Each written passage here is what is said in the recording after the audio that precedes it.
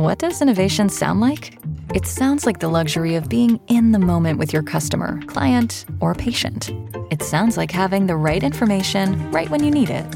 It sounds like being at your best for your customers and your business. Thanks to Hyland's intelligent content solutions that improve digital processes, innovators everywhere are able to do their thing better, whatever that thing is. Now, who doesn't like the sound of that? Hyland, for innovators everywhere. Visit hyland.com. Save big on your Memorial Day barbecue, all in the Kroger app. Get half gallons of delicious Kroger milk for $1.29 each. Then get flavorful Tyson natural boneless chicken breasts for $2.49 a pound, all with your card and a digital coupon. Shop these deals at your local Kroger, less than 5 miles away. Or tap the screen now to download the Kroger app to save big today. Kroger, fresh for everyone. Prices and product availability subject to change. Restrictions apply. See site for details.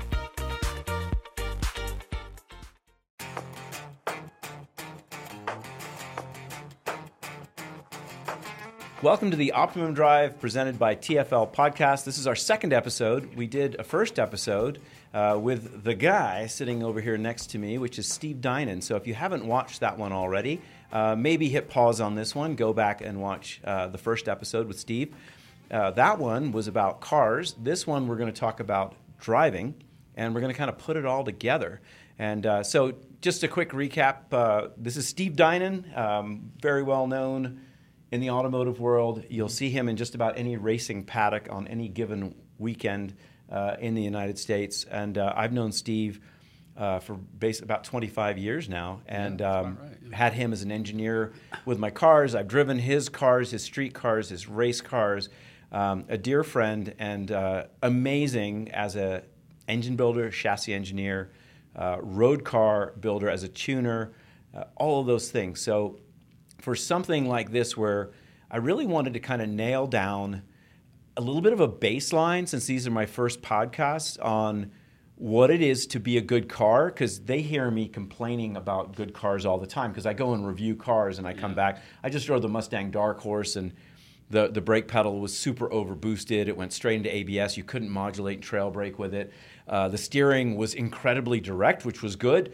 It had zero feel whatsoever to it. And the car was really fast, but it's like it has no feel. And even great car companies make cars with weird problems, like even BMW, Mercedes, Porsche. I mean, those are the cars I tune on, have things that I don't like about them. Like the first thing I do when I start tuning cars, I just drive it around for a month. Yeah, before you even... And what do I like about this car? What do I not like about this car? Then I take the guys and they put it up on the lift and we take it apart and measure things and try and figure out why the things are the way they are that we don't like. And it shocks me sometimes, given the amount of resources that these companies have and the experience they have, some of the things that they do.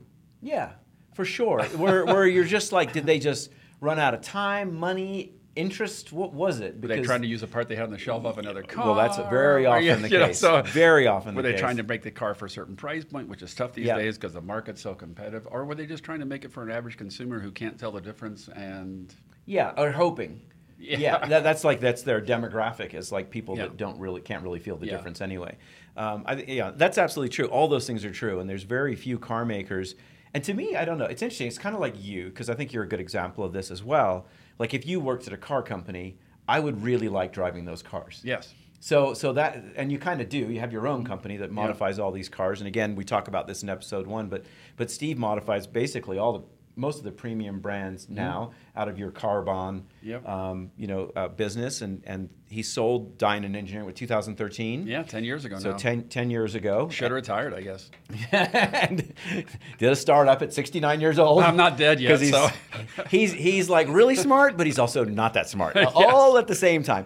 I spent half the money I made in the first one starting the next one, so exactly. hopefully it works out. Otherwise, I spent a lot of money. Yeah. Well, I have this faith that I can do it again, that I figured out how I did it the first time. Hopefully that's true. Yeah, exactly. My lovely wife has enough faith in me to let me go for it. She's in for the ride now. She's a phenomenal person. Yeah. So that's kind of the cool thing, is like, to my point about Steve, is that whenever I've done this, like one thing I'll do when I go test a car, and if I like it, and there have been several that I've liked recently, because they usually send me to do track tests, and track tests are usually done by manufacturers that are proud of their track product, generally, and so I always like to go find, like, who's the lead engineer, who's in charge of this platform on this car, Yeah. And usually I'll go shake their hand and I'll just say, nice job. Yeah. And what's cool is like the conversation that usually spills out of that is from a very passionate, knowledgeable person. And so you can have like 20 great engineers within your platform team, and unless that person up top knows how to drive and understands how a car should handle, you usually don't end up with a good product. You end up with this, it might have like an amazing braking system or 2 or 3 or 4 systems, but they don't work together in this like coherent package that makes for this wonderful driving car. Sorry to interrupt. The best car engineers are also skilled drivers. Yes. Not without exception. Yeah. Adrian Newey races GT cars. Yeah. Chris Simmons, who's engineers at Ganassi, I think is Indy Lights champion, I think he was back in the day. And all the really good engineers, because it's hard for you, I don't care how much school you've been to, how much data you look at, if you've never felt a car in the limit and you've made it change that car and registered in your brain what that change feels like, when the driver gets out of a car and tries to explain to you what's going on, you can't understand it. No. You can't. No, absolutely. And so that's always the disconnect that occurs, and maybe that's a good place or a good moment to talk about this, because we talked about the race car last time and road cars and what makes them good and not. Yeah. And there is this dysfunction, this disconnect that very often occurs between very good engineers and very good drivers, where they each basically are speaking a different language. Yeah. And one is objective, one is measured through data systems, which is what engineers generally do. They look at data, and cars have sensors all over them these days, and you're measuring so many different parameters. And they have an ideal thought of what the setup should be, what their data is telling them through their experience as an engineer. And then a driver, on the other hand, is purely subjective. We look at data. We look at data all the time, actually. But we don't look at car data. We look at steering angle and brake pressure and throttle position. What you're doing to the car instead of what the car is doing to you. Yes, we look at and GPS position. So we're all using data, but we're using it in very, very different ways. And the very best engineers understand, to Steve's point, because they've been there, they understand subjectively what it takes. Because here's the thing, we're emotional creatures. Like, we're not robots. As much as the engineers hate that, they would love that. Because then they're like, I could just program into what I think the best setup is, and technically that car is just going to fly around the track with my programming. But because there's a human being connected to those 3 controls that make the car speed up, slow down, and turn. Controls? Yeah, well, unless you have a clutch, right? Sorry, just how many controls? How many are in your car? so now I'm curious. I'm curious. Yeah. So I'm going to walk out. How many knobs are on the steering wheel? Yeah, yeah. Don't worry about that. Just keep it simple. Okay. So so we're emotional about it, right? So the car can scare us. The car can intimidate us. The car can surprise us. The car can delight us. I mean, it can do all these things to us, right? And this affects how we interact with the car. And so if that language isn't good between the driver understanding what the engineer's trying to do, which I'm just trying to make you faster, everyone, again, trying to do the same thing, trying to achieve success with this team. And then the engineer also needs to understand, obviously, the driver, you could put a setup in the car that technically is faster, but is scary as hell to drive, right? Like, not a comfortable car to drive. And maybe too much on the edge, or maybe, whatever it is, or maybe it goes away halfway through, or there could be a whole list of things, right? So you're trying to find, as with everything, we're trying to find balance and efficiency out of everything we're doing. And so the engineer, to Steve's point, if they're going to be really good, they need to understand what a driver needs to drive their setup, that car, effectively, efficiently. Yeah, but not just understand what the driver needs, understand what he's actually saying. I've seen so many young engineers, particularly ones out of college, who think data is the computer will give them the answer to all questions. It will not. Data is an additional tool, is what it is, and it's a very important tool. It's powerful. And I spend a lot of time looking at it, but I honestly won't work with a driver who can't articulate what the car is doing. I've had a lot of guys who are really fast, and they're what I call hand-eye coordination machines. Right. But they're so busy thrashing in the car, they get out of the car and they cannot tell you what the car did. Yeah. They can't tell you if they did it to the car or the car did it by itself. Yeah. Because they automatically just compensate for whatever's going on. Yes. And they can't tell you. And you can look at the data, and the data will say, oh, the car doesn't understeer. Okay. does it not understeer because the driver manipulated it not to understeer? Correct. Or is it really not understeer? Yes. Right? Yes. And the data won't tell you what the driver's doing. This is even harder when you race motorcycles. I'm told by a couple of guys I know that are World Superbike engineers. He goes, a third of the weight is the rider. Yeah. And he's hanging and off, he's moving. And he's moving everywhere. around, yeah. right? And as soon as he doesn't like the bike, he's just going to shift his Yeah. chest or his head or something, or his knee, and he's going to change the bike, and you go, okay, did he do that, or did the bike do that? Yeah. Did my setup change do that? Right. Yeah. So you need to have a driver who can articulate what he did and what the car is doing and what he doesn't like. Yeah. And I honestly put more stock in the driver still to this day, and I'm an old school guy who started engineering cars before we had data. So that's probably He's why. about to say something that's going to make What's me that? cry. No, that's Keep fine. saying it. No, I usually honestly pay more attention to what the driver does than the data. It's not that I don't look at the data. As long as the driver is at that level. And I won't work with somebody that's not Yeah, that way. exactly. I have two drivers. It's an important distinction, right? It is. It's an important distinction. I've had a lot of drivers. Like when I worked for Jeff and Tyler at 19 and 20, we won our championship at GT4. Jeff is one of these people that really wants to pontificate about all the details of what the car is doing in very great detail, which is fantastic. Yeah. You get Tyler in the car and you make a change and he gets in there, he goes, yep, I like that.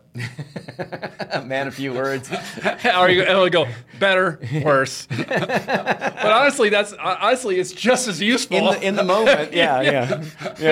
You know. The radio doesn't work for the full lap, Jeff. I'm not going to hear everything you're saying. And the other thing too is Tyler will always make Jeff, an observation that Jeff doesn't make, and Jeff always make an observation that Tyler doesn't make. Yes. So we have two drivers that are both good, but they're telling you something different. Yeah. You take all those clues and you put those clues together, and then you put the data with those clues. That's a third clue. Yeah. And does the data validate what they say, or does it disagree with it? And then if it disagrees with it, why does it disagree with it? Yes. You need to drill down and find out, why does he feel this way? Because the data tells you the opposite of what Yes. the person's teling you. And you trust All right? this person. So And yes, but you need to understand why. Yeah. Right? Because it's not always completely obvious. Yep. That's when you get to work. And back to your original point about drivers or riders in the MotoGP example, like compensating. Like I do talk about that in Optimum Drive, and I call that the difference between a good test driver and a good race driver. Mm-hmm. A test driver puts in the same input during a practice session or a test session, and just puts the same inputs in all the time. Those three inputs. Yeah. Puts them all in the same time, right? Same inputs, and then that way, when they come back in, anything that he sees differently on the data, trusting the driver has done that, he knows was car setup. So if the car understeer, oversteer, different phases of the corner, things that have changed. Different types of corners, all that. And we didn't really talk about that last time. We started to, we didn't finish it, but I want to finish that point. I was trying to say when I drove for you, that was the coolest part about the relationship. So this tie into talking about the driver now. It's that trust thing, it's that communication thing, where Steve knew me so well that he would make a change to the car because I would come in and I would say in a certain corner, and we think of corners usually in three phases. We think turn in, mid-corner, exit, and we think fast, medium, slow for corners. And so I come in and I'd say in this medium speed corner in the turn-in phase, the car doesn't want to turn. And he's like, okay, I can fix that. And then in his head right away, he thinks of the entire lap.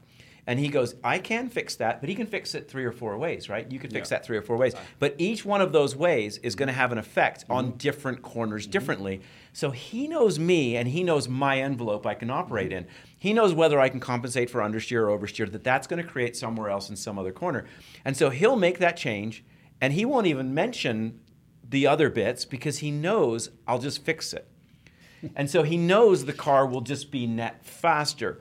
If he didn't know me or he thought Paul doesn't have that ability, he would do a different change for that particular issue that I'm talking about. So when you get into that relationship, to me, that's the magic. That's the special part. It's where he understands my envelope, like what I can do differently as a driver, because that's the thing as we talk about driving now, that's what we're trying to do. We're trying to take a car that is never perfect. We established that last time.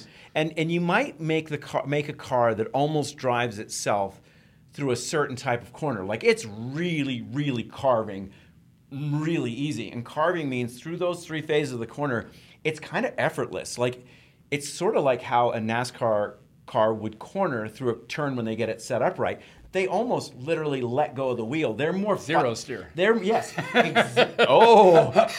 Get in your wheelhouse. Bonus points. So they're fighting it down the straightaway, and then it just carves through the corners. That's what you want it to do. That's it. So when you're setting up a road racing car, you're kind of looking for that same thing. But the thing about it is, in NASCAR they might have two different types of corners, or in Indy, all the corners are different for because you've got headwinds and tailwinds. So I'm oversimplifying what those guys do. It is very scuff speed between 1 and 2, and then also between 3 and 4. So when you enter 4, it's easier to stay flat than it is in 1 and 3. There you go, right? So, right, so it's more speed, right? It's more complicated than I'm leading on. I'm not trying to minimize what those guys do, but because we have slow, medium, fast, left and right, and we also have compressions and crests, right? So we have in 3 dimensions on a track. I just came back from Sonoma.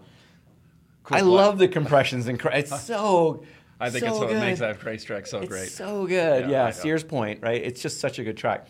And so I was just driving that, and you just remember. To bring your point though about you make a comment and I make a change. Oftentimes I'll list 2 or 3 changes to the driver and let him select one even. True. Remember that. And you'll tell me. This one's going to do this. You'd say what the knockoff is. Right. Like, this one's going to be this part better, this part worse. This one's going to make this part better, this part. Which one of those 3 compromises would you like? I've had a lot of engineers that don't want to give the secret sauce away. I'm confident enough that I'm probably a better engineer than anybody I have ever had to race against, that if I accidentally tell them some secret sauce, I'm still going to be able to beat them with something else I know that they don't know. I love that. So I don't open book. No, I don't ever hold. I don't ever hold back. I will sit there and say, I'm going to make the following changes. Here's the ramifications of the changes. Here's the 3 things I could do. Here's why. Yeah. Okay. And I'll just tell the driver, and he'll go out and he'll evaluate the change. I've had a lot of engineers who don't want to tell them the change because they don't want the driver to parrot back to them what they said.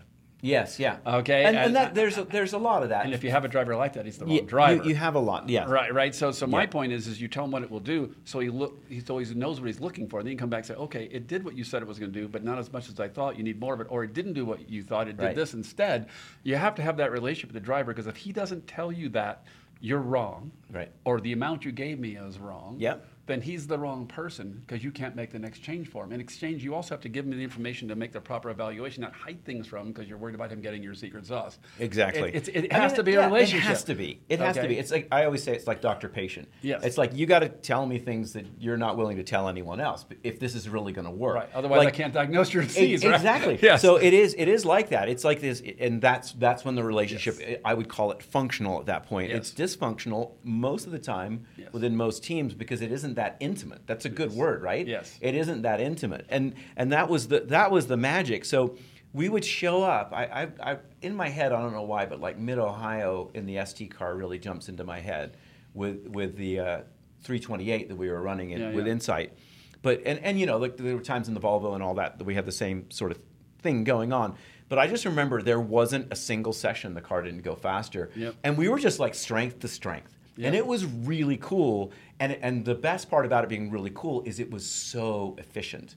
Yep. It was really efficient. We did not show up with a fast car, not always. But by the time we were through practice and into qualifying, we had a very fast and a consistent, easy to drive, carving car that was just that wanted to corner through all the corners at Mid-Ohio, and it was me like on fingertips, barely having to do anything, because the car was just so on point everywhere. Yeah. And so that's where it really works, because you said the magic word a moment ago. You said the right compromise. And that's something everyone needs to understand, that the entire operation is only compromise. Everything is compromise. Yeah. How I drive it, how he sets it up, how the damn thing was built in the first place, what we're choosing to run, how much time we have to run, what the weather is when we're running. The tire. All of this, it's this crazy combination. What makes it so interesting is, like, you think of like something like chess, where it's set moves, and that's what's different about racing. Like when you get out of virtual reality, like a game or in a computer, this is not set moves. There's infinite variation between every single thing. And so you might have clicks on your dampers, right? But he'll go revalve them between the clicks if he's not happy about where the clicks are, Yeah. right? And Or change the thread pitch on the knob so that the oh, steps for are the smaller. love of God, will he never stop? But Allwin's has a thread pitch on the low speed bleed that you could. It's 60% of the other bleeds. You can make the clicks closer together. That's awesome. See, that's kind of the whole point, right? That's one of those things where technically you're not allowed to change it because the shocks are homologated. Is this another one of those That's things we're not supposed to? That's All right, fine. it's I don't fine. care. But you really think the sanction body's going to take the shocks They are apart now. and check the thread pitch? If you're from Come on. IMSA or please switch off now. This is only for racers. So even when there's things you're not supposed to change, the basic rule in motorsports is this when it comes to fudging the rules, in my experience, okay? All right. Write this down. If it's a 99% chance you're not going to get caught, you have to do it because your competitors will and they will beat you. That's valid. So scrutineering has to be good enough to catch all the really big things. And there's a bunch of subtle little things, like the thread pitch of a screw and this or that, or the tension of a bolt or a bushing or whatever, that's impossible to police. Yeah. There's not enough manpower. They have to spend days taking your car apart and measuring everything. But all those little teeny things, like we talked about the one flat on the spring collar, adds up to the second a lap that we were talking about. Yeah. And if you don't do them, then you're a second off. Right? And you have to do them. So this is, we were talking about in the first episode, and I want to say it again because Steve said this, and I thought it was pretty cool way of summarizing this, but he was saying that everyone always asks him, what's the thing I should do to make my car fast? And he goes, it's 1,000 things at 1,000th of a second. Yep, gives you a second. That adds up to the second a lap that and you're by the way, looking for. a lot of things you can't even measure. This thing is so small. You just know based on your experience that it's going to be better if you do it. Right. And you can't even quantify it. Yeah, you just moving on to the next thing. Yes. I just had to check that box that I'd done that thing with this car like it worked on my other cars, and now we're going to go. And the other reason the report is so important, you have like in the GS right now in IMSA, we have 2 1-hour practices. Okay. So no practice, basically. Yeah. And in GTD we had 2 1.5-hour practices, which is really luxurious, having 3 hours. You have to make 4 or 5 changes an hour because every racetrack is different, every tire, every weather is different, every driver is different, and you arrive at a racetrack and the car is not always exactly right when you unload. And the way you get it to be a good race car by the end is you have to make more correct changes in a shorter period of time than the person you're competing with. Absolutely. Okay, that's how you get there, that's right? That's the formula, yeah. Right, that's the formula. So I will make sometimes 3 or 4 changes at a time. Sometimes I'll make 3 or 4 changes an hour, 1 at a time. Sometimes I'll make 3 or 4 changes at a time, 3 or 4 times an hour. Right. But the point is that I'm working my way through a list which I preset ahead of time. Like a test plan of things I want to try that I know this will affect. And I have notes in my setup sheet that says, this affects this affects this. Like we're talking about the Audi. Yeah. The compression on the front of the car affected corner entry release under braking. The Packer affected the balance in the center of the corner, and the rebound affected the exit traction. I knew those 3 knobs already. You tell me what your problem is. Right. I have a solution for the problem. It usually takes me about 6 test days and about 6 races to really understand every cause and effect that you could do to the car. You run through like the gamut of combinations. Yeah, you sweep camber, you sweep toe, you sweep shock clickers. You go to the shaker rig, you match the shocks to the springs, you'll do aero testing. When you're all done, you get to the racetrack, you have a playbook, just like a football coach does, right? Yeah. And the playbook enables you to get the 10 changes done in the 2 hours that you have. Yes. So you have the best car it's when not you the get first time there. you've ever done that. No. Yeah, exactly. No. Yeah. And that brings up a good point because you and I dealt with this on the Volvo where we wanted to do sweeps and the existing people on the team were fighting us. Were fighting us on sweeps because they're like, we already tried that and it didn't work. And then you go, did you try that? He's like, well, the guy before me told me that he did. Said he tried it and it didn't work. And then they're sticking to their guns because realize like setups, you get into egos in motorsports, shocking, but they become points of pride. Even though it's not technically a setup, it's an inherited setup. Yeah. Even if it were that setup, it's like anytime you come into a new team, you want to run these sweeps. You want to do every change you can until you see that thing not help anymore. And by the way, till it degrades, then you come back again, right? So you want to see where the stiffest spring to the softest spring, the stiffest valving, low speed, mid speed, to high speed, all the way through everything. Yeah. Toe, Ackerman, camber, right? Everything you can do. Also, every car is different. Every car. And so just because you tried something on the last 5 cars that it never worked, absolutely, doesn't mean you shouldn't try it again on the next car you get. Yeah. Because it might surprise you and actually work. Even if it's just the newest iteration of a car you've been racing for years, things change, right? And so you're just leaving potential time on the table. Yep. And that is the opposite of what good race engineers and racing teams and racing drivers do. And the other thing is really good race teams with multiple cars. And this is the other thing I've found with small, not good teams. One engineer won't want to share his setup with the other guy because he doesn't want him to know his secret sauce again. Of course. Because of his ego, right? Yeah, but really good teams, if they have multiple cars, they're required to share all the data with all the engineers. So if you have 4 cars running IndyCar racing, for example, Penske or Ganassi, all the engineers will be in one room. The main engineer, the assistant engineer, and the driver. So if you have 4 cars, you'll have 3 people, you'll have 12 people in the room, and they'll all be sharing comments, they'll all be sharing setups. You start seeing correlation and all that good stuff. And then they'll go through it, and then they're required to make notes. Every time I make this change, this is what happened, this is what happened, this is what happened, then they read all the notes. You can learn as much from the 3 people that you're competing against as you can by yourself. Now the quantity of things you can make is 4 times the progress in a given day. And every engineer, even if you don't plan on purpose, will go a different direction with the same problem. Like I said, I give you those 3 options. One guy will try option 1, the next guy will try option 2. And then they'll all 3 is because they bounced it off their driver, and their driver might have gone for a different one. Right. And then when you're all done, okay, which one of those 3 worked better? Or, okay, let's put that in the other 3 cars. Now let's go through those options again in the next session, right? And that gives you the power to get where you need to be in a short period of time. But it only works if everybody's sharing everything they have, not holding anything back, and working together as a team with everybody that knows what they're doing. And you can't get there any other way. Yeah. I had that saying that and I still say this to all my race teams, like you should be able to follow up any decision you're making concerning the team with the statement, because it makes the car go faster. Yes, that is the reason we're there. Yeah, but you're shocked, like how many times that you can't add that afterwards. You're like, well, that just makes us look better, or that's a nicer hauler, or that's a nicer pit stand, or whatever the case may be, or I'd rather spend money on that than let you guys go testing. Not that you're allowed to go testing anymore, but but all of those things are part of the process. But again, because we're human beings, like to get back to this, like this little bit's supposed to be kind of on the human element of all of this. That's the thing. Like you said, the egos get in the way. I mean, that's the thing about racing, driving generally, or racing as an entity, is it's a lot of people with big egos, because you're kind of at the top of your game. If you're in motorsports, like you've worked on this your whole life probably. You've gone through either engineering school or racing or whatever you've done, and this is like you think pretty highly of yourself, or you wouldn't be there.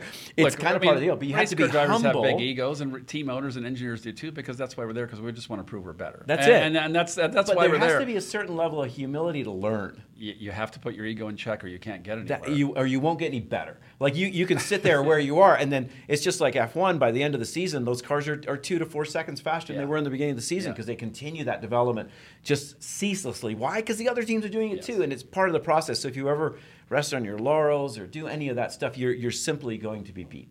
And it is very intense, but it is amazing from the sides of human performance, where you can see human beings really performing well, whether it's mentally with engineering, whether it's physically with a tech working on a car that's getting a change done very accurately, like guys that can put a car on it and scale it and be fast about it, and you trust that car rolls off those scales with exactly the setup that you wanted to have on the car. Like, and when you drove the car with me, I used to go do the setup with the guys. Remember? I used to look at all the measurements myself, because that crew in that particular time, because the new team was not very accurate with their measurement, and they thought close enough was okay, and I was making them split like 0.5 millimeter on this and 1/4 millimeter there, and they go, really? That makes a difference? That really makes a difference? And they kept giving me the car I didn't think I had, and it didn't and I wouldn't give the feedback, and it didn't. And then he's like, it doesn't make sense. So it turned out we put the car on the scales, and we're like, it's not where we thought it was, right? So if you have a really good loop there, if you have a really good crew that can really nail it, and I have one of those crews right now. Steve Freeth is my crew chief, and I got a bunch of great guys in the team, been with me a long time, and I give it to him, and I know I'm going to get it back when I want, and when they give me back the setup sheet, if there's a slight error in the measurement, because sometimes you can't always hit the number, they'll tell you what the error is. They'll fill out the form, they'll give it back to you. Look, I tried and tried and tried. This is off 1/4 millimeter. I'm sorry. That's the best I could do. If I had more time, I could have maybe got it. And that's important too. So it's not just the engineer and the driver. It's also the team, and it's also the drivers working together. If you can't put your ego in check, and you can't work as a team player, it's a team. You can't win. It's I mean, that's the truth. That's the truth in a business. like you can't think of where this doesn't apply. You could apply this in a very strange way, but that's a relationship too, because this is all relationships that we're talking about, and it's human beings, and that kind of like. So let's talk a little bit about driving. You've been driving a very long time. You've raced a lot. Like again, not a lot of people I think realize that how much racing you've done as a driver and engineering your own cars pretty much the whole time, right? Yeah. And so. The driving side of it, to me, obviously, it's more like literally between Michelin and the stuff I've done with Michelin and the things I've done with you has woken me up and taught me the engineering side of being a racing driver. Yeah. And so that was an education that was brilliant because it kind of completed me in a way, I think. I'm always learning, but to kind of see things through your eyes and hear your priorities. And then Michelin is also similar the way they operate, a massive French corporation, but kind of brilliant as far as their incredible tires. Their the best tires in the world. Still, their engineering and their research and development and everything that they put into it. They do things because it makes the tires better. If that were their phrase, they literally operate like that. They'll spend any amount of money for that and go into crazy directions. Tremendous amount of pride. Yeah, and tremendous pride. But they're learning. They're an R&D company. They're not a marketing company. Like most companies either put their money in trying to sell product that they're copied from someone else, or you have maybe one or two innovators in any field. And Michelin's an innovator in the tire space. I spend way too much money on R&D. It's the thing. Yeah, that's what I'm saying. You're the same. You're the same. I could be twice as rich if I didn't care so much about winning. That's it. That's it. And you would have had a 16th as good a product as you do, and the results that you have, because that's who makes you, and that's why you win, right? And that's why I've always liked being associated with you whenever I can, because I know that means that I'll win, and that's why we're all in this. At Highland, we're all about celebrating little wins and little ways to innovate digital processes. There's no customer pain point too small for us to help with. Maybe that's why more than half of the Fortune 100 looks to Highland to connect their content and data, improve processes, and turn little efficiencies into big wins for their customers and clients. Highland, intelligent content solutions for innovators everywhere at highland.com. Save big on your Memorial Day barbecue, all in the Kroger app. Get half gallons of delicious Kroger milk for $1.29 each. Then get flavorful Tyson natural boneless chicken breasts for $2.49 a pound, all with your card and a digital coupon. Shop these deals at your local Kroger, less than 5 miles away. Or tap the screen now to download the Kroger app to save big today. Kroger, fresh for everyone. Prices and product availability subject to change. Restrictions apply. See site for details. Yep. So as a driver, and understanding all of that, and like I said, from Michelin side, from your side, and from other teams that I've run with, but you've always stood out to me because you in a way kind of took me under your wing and taught me, and I'll always appreciate that. And so that's where, like, from a driving perspective, we can show up and. The old, and happens to be a French guy. I remember the cartoon. I am going to get a lot of hate mail. Sorry, Nico, one of my best friends who's French and Brazilian and really good. That's fine. And my last name is French, it's Dinon, but I'd say but that doesn't. Mine could be Gerard, but it's English as Gerard, so we're all fighting against the tide. But the point has nothing to do with them being French. He just happened to be. It just happened to be. He just happened to be. They happen to all be. I mean, that guy. So he was a frustrating person to work with because he was very fast and he was very talented, but he had so much ego it constantly got in the way. Yeah, that's it. It's like he's not thinking about a good finish over the 24-hour. That would have been a byproduct. He was concerned with over the 24 hours at the end of the day, him being the fastest driver. Yeah. I mean, that was his concern. And he was quick, and he won a lot of races. Yeah, and there's a super talented guy. And 50% like that, probably. Yeah. That are really good. That are really fast. They're very selfish, and that's kind of can be their. And honestly, and it's a problem with human beings in general, whether you're an actor or you're a musician or a race car driver. When everybody keeps telling you you're great all the time, sooner or later you believe it. Yeah. And then your ego gets out of control. One of the great things my wife always does for me, she always keeps my ego in check. That's part of the reason I've been married 40 years. As soon as I get too full of myself, she'll let me know. I've seen it. Yeah, and that's fantastic. And I'm the same way. Yeah. She's like, you may think you're all that in a bag of chips, but you'll always be my idiot. Yeah, it's got to be a little humble. And she puts her arm around me. Helps. Yeah. It's tough love, right? But that's the way. So But we all need a little bit of that. We though. do. We all need a little bit of that. We do. We need that. So humility is important, right? On any aspect of this. So the idea is to have a very high skill set. Yeah. But still be humble and someone that can work within the team and not have that big ego. I also believe that you always have something to learn.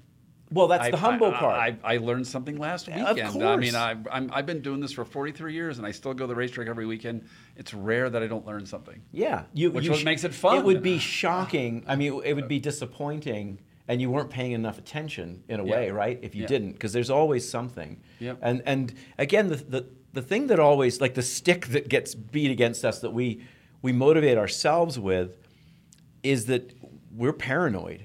Because we know there are other smart people out there. Yeah, there are other good drivers, there are other good engineers, there are other well-funded teams. And if we don't pick up on something, we know they will. And they'll use it to beat us. Yeah. And so we have this kind of crazy obsessive, is a good word. Yeah. And I call that sort of paranoia healthy paranoia because it's not unhealthy. Like there's paranoia where it's unrealistic and you're just imagining demons under your bed. That's unhealthy, right? But if it's a paranoia where I don't know what that other team does, but I know they're very competent. Yep. Then you're imagining, as your paranoia, like them outworking you and outthinking you and outperforming you.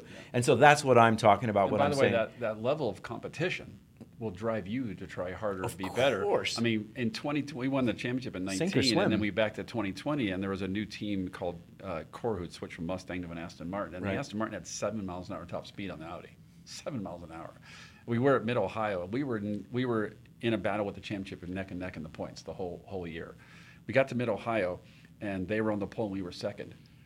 In a 2-hour race, we literally, probably in a half an hour green running time, had a half a lap on third place. And Lee Diffie and Calvin Fish were on the TV going, well, we normally have 2 classes today. We have 3. We have the Aston Martin and the Caravan Audi. We have the rest of the GS cars, and we have TCR. Because we were just in another zone. I mean, the car was just completely dialed because we just done such a good job the year before with the car, and we were just handling really well. And they showed up with a ton of power, but their car didn't stop and handle as well as ours. And so the lap times were very similar. Jeff wound up passing him 4 times in the first race, only to get passed back 4 times down the back straightaway because there was so much straight speed. And we still finished second. Right. And we finished second in the championship. This is where the BOP is frustrating. Yeah. In the old days, we'd just go to Dynamometer and we'd solve the problem. Yeah, exactly. Right? But now you can't touch any now of it. you can't touch the engine. They sealed everything. So unless the sanction body, the BOP changes, unless the BOP changes, there's nothing you can do. We spent the entire year. We won some races. They won some races. And in the end, we wound up second. It could have gone the other way if just one of us would have had bad luck. Yeah. But they were so fast, and we had such a good handle on the car. Even though it was the second or third year with the car, we kept pushing with the setup, pushing with the setup, and pushing with the setup, until the car still was getting faster on the So are you season. complaining about BOP with the sanctioning body the whole time, and you're making your car faster? Yes. Yeah. So that's another important point to make, right? Because there are teams that will just kind of cry a lot and not engineer the car. You can't wait for them to solve your you problem cannot for wait. you. You cannot wait. So that's another important lesson, though. Yes. Right? Is like you attack on all fronts. You have to. 100% all the time. Yes. So, how would you describe to me what would be the ideal driver you would work with? What would be their skill set? And we talked about it a little bit. I mean, obviously the clear person has to be as fast as anyone out there. That's right. a given. But there's a lot of drivers that are really fast that are still terrible to work with. Yeah, as we just discussed. Yes. Yeah. The other thing is important. They have to be friendly. Like we have a really happy team, and I work really hard. That's kind of cool to hear, actually, or nice to hear. And I like having a happy team. If I have any person, I don't care if it's a crew chief, a tire guy. You're there to have fun, basically. But it's work. I'm a serious competitor, but I want to work in a collaborative way. Like I don't want to use the word party, but like all right. but like you really want to be with these people, and you really want to be here. You're not just doing it because it's a job. Yeah. And when you get one person who's disruptive or has a bad attitude, for sure, it brings the whole team down, and then the team can't win. And you have to, even if that person has a lot of skill, you have to get rid of them. Yes. You have to get rid of them. That's an important poison. point. Like they're rotten apple, as they say, right? Yeah. So you have to have a driver that's really quick. He has to be really a nice person. Yep. Okay. And he has to be good at telling you what the car is doing and being able to differentiate what he did, like we talked about earlier, and what the car is doing. And he also has to be honest enough to tell you that he's not getting it. Yeah. Or her. I've never worked with So a the female humility thing driver, again, yeah. But because there's not very many of them out You know, there. I've worked with a few just lately, and they're getting good. I know, a lot better. Yeah, there's one that Opportunities is finally gotten to the point. yeah, where they can. there's enough of them in the pool now that we're starting to see some real talent, and that's really cool. It is really It's cool. really cool. I would argue that, and I'm not trying to be sexist here, that men have a little bit, because of our testosterone. Yeah, but have a that little bit can more work against drive. us too. No, it can sometimes. work Yeah, against yeah. us, absolutely. Yeah, In fact, it can work against us. I'm a pilot, as you know. Yes, You've ridden yes, an airplane with me, yeah. and I think it was the FAA, or maybe it was the NTSB, I can't remember, did a survey of female and male pilots, or which one's a better pilot. And what they found was that men typically have better stick and rudder control. That's like car control. Right. But women make better decisions. Shocking. When it comes to bad weather and Exactly. things like that. I can definitely get my Cessna over that 40,000-foot storm. right, yes. Not a problem. So their conclusion was there should be a man and a woman in every cockpit, which I thought was very good for different reasons, right? I mean, Yeah. My mind went somewhere completely but different. when you regardless said of that. how we all pretend to be the same, we are wired a little different. Yeah, we're we are wired wired a little different. With pros Strengths and and cons, strengths and the weaknesses. Yeah, right? Everything's a compromise. Everything's a compromise. Yeah. So that it's kind of interesting. So they have to have. So you're saying they have to have the skill set. So the skill set, and then I'm going to credit, and I think you know him. You know Peter Cunningham, right? Petey Oh, I know Cunningham. Petey really well. So yeah. Petey was very much. I used to do software for Petey back in the day. Oh, there you go. When he won several championships. That points a finger at you. I had a Statute of contract. limitations out on that. I had a contract with Honda. Right. And Okay. I did all the Honda-powered cars in the old SCCA World Challenge. He just happened to be racing Hondas, so I didn't do it specifically for him. I did it for Honda. Cool. Yeah. So yeah, exactly. So Petey is he's a very methodical driver. Yeah. I don't know how much you know him. Yeah. He was a guy that was with me at Skip Barber and took me out and in a car, like in a road car, and he's like, I just want to see what you can do. And I went out and drove, and he was just like, okay. He's like, I'm gonna help you because that was really cool. You're what worthy. you did. Yeah. And You're I worthy. was like, okay, that's awesome. And he and Barstead got me in a car at Sebring, and they would I raced against both. Yeah, and they would recommend me to someone that didn't know me in a team. So he was really cool, but I learned a lot from him. So a lot like what you did on the engineering side, PD did for me on the driving side. Just that taking me from like a raw, stupid, naive but fast kid and telling me what it would take to be a professional, right? And so one of the things that he gave me, I thought was really cool, and I've used it ever since. Sorry, PD, I guess I do give you credit. I'm doing it right now, actually. But he told me that you think of like a driver as like having a bunch of having a file folder of a bunch of different corners, and this thing you're just stuffing with information, and basically it's sort of like, when you go to a new racetrack and you've never driven around it before, you're like, oh, this corner's like that corner of the track I have been to. And so you kind of find your familiarity with a new track by relating it to an old track, right? Yeah. And so the folder just keeps getting stuffed with more and more stuff. Yeah. And basically you're getting an operating window that's growing. And this operating window is your ability to compensate for things the car is doing. Yep. So it's understeer, oversteer, and the three phases of a corner, right? Before we had simulators too, by the way, so you had to go learn the racetrack by didn't driving. have that. Yeah, Yes. so you had to do it. So yeah, that's a shortcut and a half now, Yeah, right? yeah, So it you, is, like yeah. one session, you're like, I'm good. Yeah, Where yeah. before it was like all the way up to qualifying, you're like, I've kind of got it, Yeah, you're still learning. I'm still not quite flat through the kink, but I'll be there in qualifying, right? And it was like that. So I thought that was always a great way to think of it, where it's this skill set of balancing a car. So you go out in the car, and your job as a driver is to drive the car at the limit. So that means, to get to full throttle as soon as possible coming out of the corner. The next brake zone, you're braking as late as you can. You're braking at 100%. You're nice and digressive on your braking, so you're not leaving anything on the table. You're doing this beautiful trail brake to whatever the car needs to kill understeer on the way into the corner and have it perfectly balanced and rotate ever so slightly and point efficiently in the corner so we can get to that all-important power application down to full throttle as quickly as possible with our hands straight, because we've done a majority of our turning and we're firing the thing off the corner. We had a well-balanced car the whole way through because of what Steve did as an engineer, but also as what we did as a driver. And we have that timeline of steering input and then out for the corner, and then the brake application to the brake release to the throttle application are kind of like two timelines, and we're sort of shifting them one to the other, where we can drag the brake in further if the car doesn't want to turn. We can release the brake sooner if the car loves to turn, right? We can do all sorts of different things. And all of that is kind of optimizing the car in a slow corner where it tends to want to understeer more versus a fast corner where typically they tend to want to oversteer more. And you've got all of these little variables. So that's what a driver's doing, right? We're trying to perfectly balance the car based on a really good setup. But as we said earlier, that setup won't be perfect in every corner. No. And to me, it's all those other corners where the driver earns their keep. No, look, we always need a little bit of help. Like, I mean, modern race cars, production cars at least, which is what I race, always are very pitch sensitive because of the splitters and stuff on them. Right. There's so much surface area on the top of the body. Right. That a driver can overwhelm the front end on entry. Yeah. By carrying the brake too long and have not turned. Sure. He can drag the brake lightly and pin the nose and have it an oversteer because he's pitched the car down so much in the front. Or he can come out of the brakes just the right time to let the nose come up just enough to achieve that perfect balance to roll into the center of the corner. And I can't fix that in every single corner. Right. I can make it generally better or worse. Yes. And this corner is going to be a little bit better, and this corner is going to be a little bit worse. And I can arrive at a very good compromise for the weekend. But unless you help me.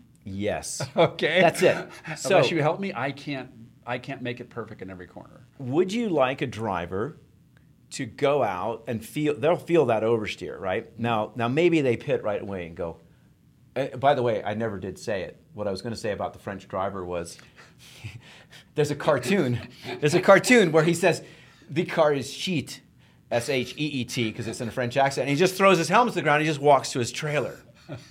That was my example. Okay, all right. So there's like an old, one of those ones in the back of Autosport that's really funny, and you're like, that's really funny. They still have those cartoons in the back of the Autosport magazine, but they probably still do. Yeah. But anyway, that was my point. Still print magazines anymore? Yeah, I think so. I think so. Yeah. Remember I was standing at the newsstand and just Spot? reading them all. Yes, exactly. When I was young, I had a subscription to that and tried to teach myself German by reading Automotor and Sport. Yeah. That was hard work. How'd that work out? I spent years like one page at a time looking it Now up. you can just point your phone at it and it'll I translate know. the Well, whole see, page there was to you. none of that. You had to actually go look it up in English-German translation dictionary, and then it didn't have technical. Was that terms when in the engineering. spokes were wooden on the wheels? No, we had metal wheels. All right, so back to PD and the. So would you like the driver first to compensate for that, and then drive the car as well as they can, or would you like him to come in and tell you right away?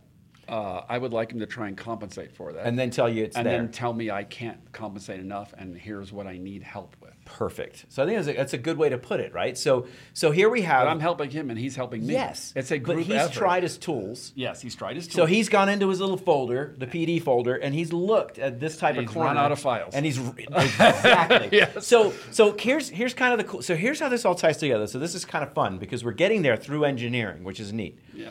But so there's this magical thing called flow, right? It's when a driver's in the zone and they're driving completely subconsciously because everything the car is doing is not surprising them. It's within the parameters in the folders. Yes. So that's where we want to end up, right? When the car is amazing, the driver is simpatico. Yes. And you can drive the car and think about what you're having for dinner. Actually, what you're really doing is contemplating racecraft consciously. Yes. Because we're only able to do one conscious thing at a time, but subconsciously, we can do a zillion things. Walking requires over 600 muscle firings, just walking. And you learned every muscle firing as a toddler, one at a time. Yes. Right? Which is why it takes so long to learn how to walk, right? Exactly. Same thing when I was driving a race car. So that's what we're doing. We're 6,000 ingraining information in our file cabinet. Thank you again, PD. I think I've thanked him enough times now. Yeah, but I'm going to keep it. But so and you have enough in there so that, and the really simple way to think of it is you're not surprised. The car doesn't surprise you. Everything it does, you just simply fix and you compensate for. And then you come in, and then this is when Steve from our first podcast goes and ruins all of it because he found you more grip on one end. Yes. And you start this process again. Yes. But see, that's what I really wanted to nail down, right? Yes. I wanted to talk about this. Yes. Like, we're drivers and we're very subjective and we do everything by feel. Yes. The car has to feel right. It can't scare me. It has to have an operating window that I can actually deal with. That you have to when manipulate the attitude the way you want it to. Always. With the tools It's that you a have. tool. Yes. Yeah. So I want that perfect turn in. And what I'm trying to do as a driver is I'm trying to be very efficient. So that's always the word that it should start off with. And I think people start with fast, but I think efficient, fast is a byproduct of efficient, right? If I'm using the car well, I'm making it turn efficiently, I'm balancing it correctly. And what that means is just a simple premise there. If you ever have understeer or oversteer, it's not the limit of the car. You have the car out of balance. Like at that moment, like if it understeers, you didn't have enough load on the front at that moment. If it oversteers, you didn't have load on the rear at that moment, right? Or you're rolling in the throttle too quickly, because that could also cause oversteer in that particular instance. Or understeer. Or understeer, right? Yeah. So that's what makes it so much fun. That's what makes either one. Yeah, so you're sort of chasing. But the thing is like the real limit of the car is when all four wheels, and then you're like, all four wheels slide. You're like, that's as quick as it'll go through here. You know, that's kind of the limit. But that's the perfectly balanced limit where the car has the load exactly where it needs to be, front to rear, and you're carving it into the corner on Steve's or someone hopefully that's 1/10 as good as Steve, which would be really good, is setting up your car, and you're carving that thing through the corner. So that's the role of the driver. The whole time you're thinking ahead. So and as I suggested, this whole car, the car is being driven at its limit, right? Very, very precisely at its limit, without big understeer or oversteer moments. And at the same time, you're consciously working on beating everybody. So now you're dealing with your racecraft, and you're manipulating, because that's what racing is. It's pure manipulation of these people you probably in most cases like, except for that one guy that his nationality has nothing to do with why you don't like him. But you generally generally respect other drivers, especially if they're fast. You're like, they earned their right to be here. So your job with the setup on the car that's hopefully a little gentler on the tires, and you that's a little gentler on the car, you're trying to figure out a way to weaken their position. You know, so you're trying to drive them a little harder. You're trying to throw them dummies and go a little inside or outside. You're doing all these things, and maybe there's one behind you trying to do the same thing to you. Maybe you're in a pack of 15 or 20 going at any given moment. And that's where racing is just absolutely off the charts, unbelievable. Now let's talk about the limitations of the driver feedback for a moment. All right. Okay, so as a driver engineer's perspective. All right, so if you have a car that understeers a lot, okay, you get to a certain angle with the steering wheel and the front end stops responding. Of course. Okay. If less grip when you turn more. Yes. So if you reduce the understeer, the steering wheel still goes to the same angle before it gives it up, but it still understeers. You're just going a higher mile per hour. Yeah. Okay. So you can look at the data. The data will show you the steering wheel angle the same. It'll show you the understeer percentage change if you have an understeer oversteer yaw channel built into your data, which I always do. The only way you can tell is that the mile per hour went up or down. Yep. Lateral G too is sometimes lateral G will change a little bit. If the mile per hour went up. Sometimes it won't even very much, or it's hard to tell the difference. Like the lines are like right on top of each other. And the driver feedback is it understeers, but he'll give you an understeer of a 4 or a 5. But then you'll reduce the understeer, it'll still be a 4 or 5. Reduce it again, it'll still be a 4 or a 5. And until you cross over to where it's oversteering, you don't actually know how much understeer you actually have. Yes. Same thing happens with an oversteering car. Yeah. You can oversteer. I think, but a driver could figure that out if they had a sensitivity. I've never had a driver that can. Well, I wait. Not trying to be insulting. He's had me as a driver. What just happened? Including myself. I don't know. I mean, sometimes you'll get an inkling, holy cow, this is terminal understeer, it's really bad. And so the ESLs tell you that it's better and the car is going faster. But they don't really know how many steps you are away from the transition from understeer to oversteer. You can't feel that. I think that you're going to try and kill it instantly. I'm going to try and kill it. With all your tools, it still understeers. Well, then it's not a 1 or a 2. No, it's a 5. So that's a scale. Yeah, the scale. So we have a scale, right? So like if it's neutral, you'd say like it's at a 0, right? Yeah. So like, you know, we have a 1 or 2 understeer means really mild understeer. So if you were to drive that car around a skid pad, it barely slides the front tires before the rear tires, barely, right? And then as you go up this scale to 5, where now going around the skid pad, your front tires are at the cusp of understeer, and your rear tires are maybe like at 80% of their maximum grip, not at 99 like the understeer one. And with the same scale for oversteer going in the other direction. But you'll mostly see a mile per hour change, and believe it or not, a tire pressure temperature change, because it'll grind the front tires less. And that's the data. That's the data you have to work, right? Like too much steering angle. But the problem is when you get to a certain steering angle, let's call it 30 degrees, the tire goes over center, it just washes out. Yeah, for sure. Okay, so if a car understeers a lot, it will do that, and reduce the understeer. The speed will go up, but you'll still get the same steering angle because the driver will keep adding steering wheel until nothing happens. Right. He'll get to the same angle, and when it gives up, he'll stop. Right. Because I don't feel anymore. Because I don't. So you look at the steering anymore. whole in the day, and the steering angle is exactly the same. Yeah. Okay. He's just going a higher speed. Now I understand. So as you're reducing understeer, it still looks the same from a steering angle, but you'll see the speed ticking up on the corner, meaning you're reducing understeer. Possibly a small change in lateral cheese. Okay. Cool. I'm with you now. But what always happens to me is this is an interesting point, is how I determined in recent years I've learned to determine track asymmetry this way. Like how much cross weight do I want? How much camber split do I want in the car? So you're playing because you want to play with vertical load on that outside front to try and kill. What I'm doing is I'm saying if a tire temperature on the outside is a lot higher than the inside, or the tire pressure has to start lower to get to the same hot running pressure. Right. The track has more asymmetry than I thought. Or if the tire pressures and temperature equal left and right, has less asymmetry than I thought, and I will change my crossweight, camber split, tilt of the car based on the tire pressure feedback. And I will also use the tire pressure and temperature feedback and how much understeer or oversteer do I have.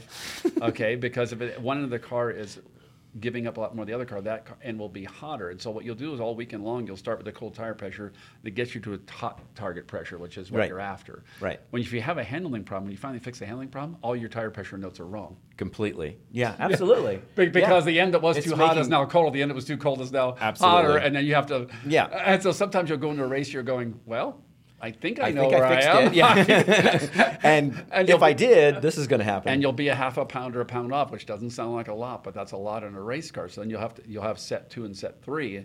We'll have tire pressure monitoring on the car. On the big cars we have telemetry. So I can watch the tire pressure go up and down during the lap. That's also really interesting too, by the way. Yeah. Before I had telemetry, I didn't realize how dynamic tire pressure was. But like the Lamborghini, for example. You think it's like gently just grows over a session and then stabilizes, but no, it's... Oh my God, the Lamborghini has huge vents through the wheel well and big exits in the back, and it just flows a ton of air to the wheel well. The GT4 car doesn't do it as much because it's sealed like a So that made car. a big difference in tire temp and pressure. And down the straightaway, you would lose 1.5 pounds of pressure. So let's say optimal grip occurs at 26.5 pounds, let's say, or 28, pick a number, 28. You go down the straightaway, it goes down to 26.5. You turn into the corner, and it's actually too low for a maximum grip. Does it get to 28 when you get to the apex? Yeah. And so you'd have complaining about turn into apex that you're scratching your head about, not realizing your tire pressure is just too low. Right. The car's great on the exit. Right. So what it ought to be. What we're always doing is we want the tire pressure to hit the optimal number in the center of the corner. Yeah. Not get too hot by the exit, not be too cold on the entrance. Yeah. And how much straight air do I have, and what is the ambient talk about temperature? corner phases. This is interesting. God. Yeah, this just went complicated. Like I was talking about chess and its 4 billion set moves. Now think about a Formula car with open tires. Yeah, exactly. Right. Think how much a Formula 1 IndyCar tire probably cools the tire down the straightaway. And they're always talking about, does it fire my tires up? Like the Ferrari fires its tires up really quickly. Yeah. But it overheats them and has bad tire deg. Good qualifying, poor race. Right. And the Red Bull seems to do both for some reason. And the McLaren is like the Ferrari. And by the way, it has to do with how much air you're flowing around the tire. What is the mass of the wheel itself? How much air are you pumping through the wheel? Is the wheel cooling the tire? The brakes are heating up by, and it's such a just that alone is such a complex equation. You can spend your entire life on just that. They have 10 engineers on that in a Formula One team. Yeah. I remember Mercedes, maybe like 18, 19, but they came up with a new inner rib design, just for cooling of the tire. Yes. Not for the brake, like for the tire cooling. Yes. I mean, the heat transfers from the tire into the wheel, but also from the brakes into the wheel. Yes. Yeah. Right? And you can use it. And then the air flows over the brakes and out the wheel, and it also flows over the bodywork and through the wheel well. Yeah. So you're cooling it from the center and you're cooling it from the outside simultaneously. Yeah. And now in the tire pressure monitor, we also have a core temperature. So it tells you the temperature inside the tire. Right. Like not surface temperature, but within. Right, and what's interesting too is we found that if when we were qualifying back the same race at Mid-Ohio, I was trying to squeak a little bit of time to get the pole from the Aston Martin, and I raised the tire pressure a lot in qualifying, so the pressure would be higher sooner because the tires were coming in, pretty quick. But it turns out that I raised it so much that the core temperature wasn't up, and the tires didn't have as much grip because the core temperature was low, even if the surface temperature was right. Right. Holy cow. Yeah, so I mean it all makes sense. It's just having the ability to to actually measure all of that and see trends. Yes. And then you get strategies. Yes. That can anticipate that. But the point we started with, and I kind of digressed on you, is that sometimes there's things a driver can't see. Yeah. That the data can see.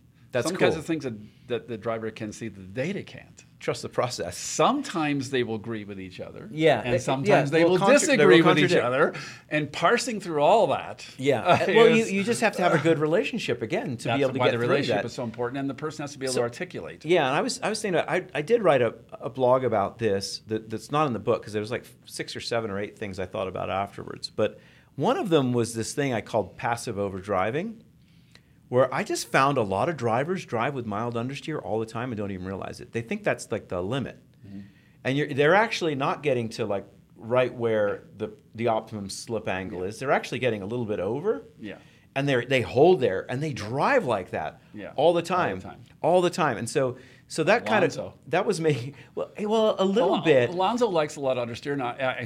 And it's interesting. And so did years Prost, ago, and there were drivers. There always have been drivers like that. No, some drivers like a free car. Some drivers like a tight car. I've always liked a tight car, and I find I can manipulate a tight car and get more lap time out of it. Yes, if it's only number one. And I'm only talking 1 or 2 understeer, not talking exactly. 4 or 5. So let's talk. Let's hold on. Let's explain that for a second because I think it's kind of cool. Back to Alonso warming tires. All right. Because I love that. Yeah. So, but the thing about that is like. So if you have this, you never want to design the car to be neutral, like driving around the skid pad. You don't want it to be neutral unless your job is to go around the skid pad. Well, because that car on trailing throttle or on braking is going to be very loose. Yep. And that car is going to be really difficult to race because the thing, like, you might be able to qualify with a car like that. And absolutely, actually, you can.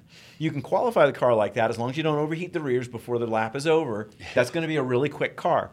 But racing is different because you get checked up in racing all the time mid-corner. So once you're in that pack, you're going to get suddenly slowed down. The driver is going to try and surprise you, and they're going to try and brake check you so they get a better run out of the corner. They're just going to kind of breathe in and roll out really quick. You know, especially on the last lap, you see a lot of things like this. If they know you're attacking, they're going to try and throw your rhythm off. Mm-hmm. Throwing your rhythm off means getting you to check up, and checking up means getting out of the gas or maybe adding a little bit of brake on the way in. And if your car is neutral, it's going to snap on you. If it snaps on you, that's going to cost you a lot of time. And that time is not worth it. So you try and set a car up with a sort of number 1 understeer, maybe number 2. I like a number 2. He's a number 2. I'm a more number 1. No, you like a free car. That's how we met, actually. Yeah. I watched him drive a car free, and I go, boy, I don't see how I can hang on to that thing. And he was blisteringly fast. And I said, I have to go over and meet him. So I went over and introduced myself. I said, that was how it started. That's how it started. I said, man, you've got some car control. And I'm you're very wrong impressed. about your setup. I didn't say that. No, you didn't. I did. I told you that car had like shit. And you go, yes, I agree. Yeah, it was terrible. Well, that car had so much. That car had number 5 understeer all the time. It did. And so I had to fling it sideways. And you were making a turn. And make it work. And I was impressed, by the way. Somehow we did well like that.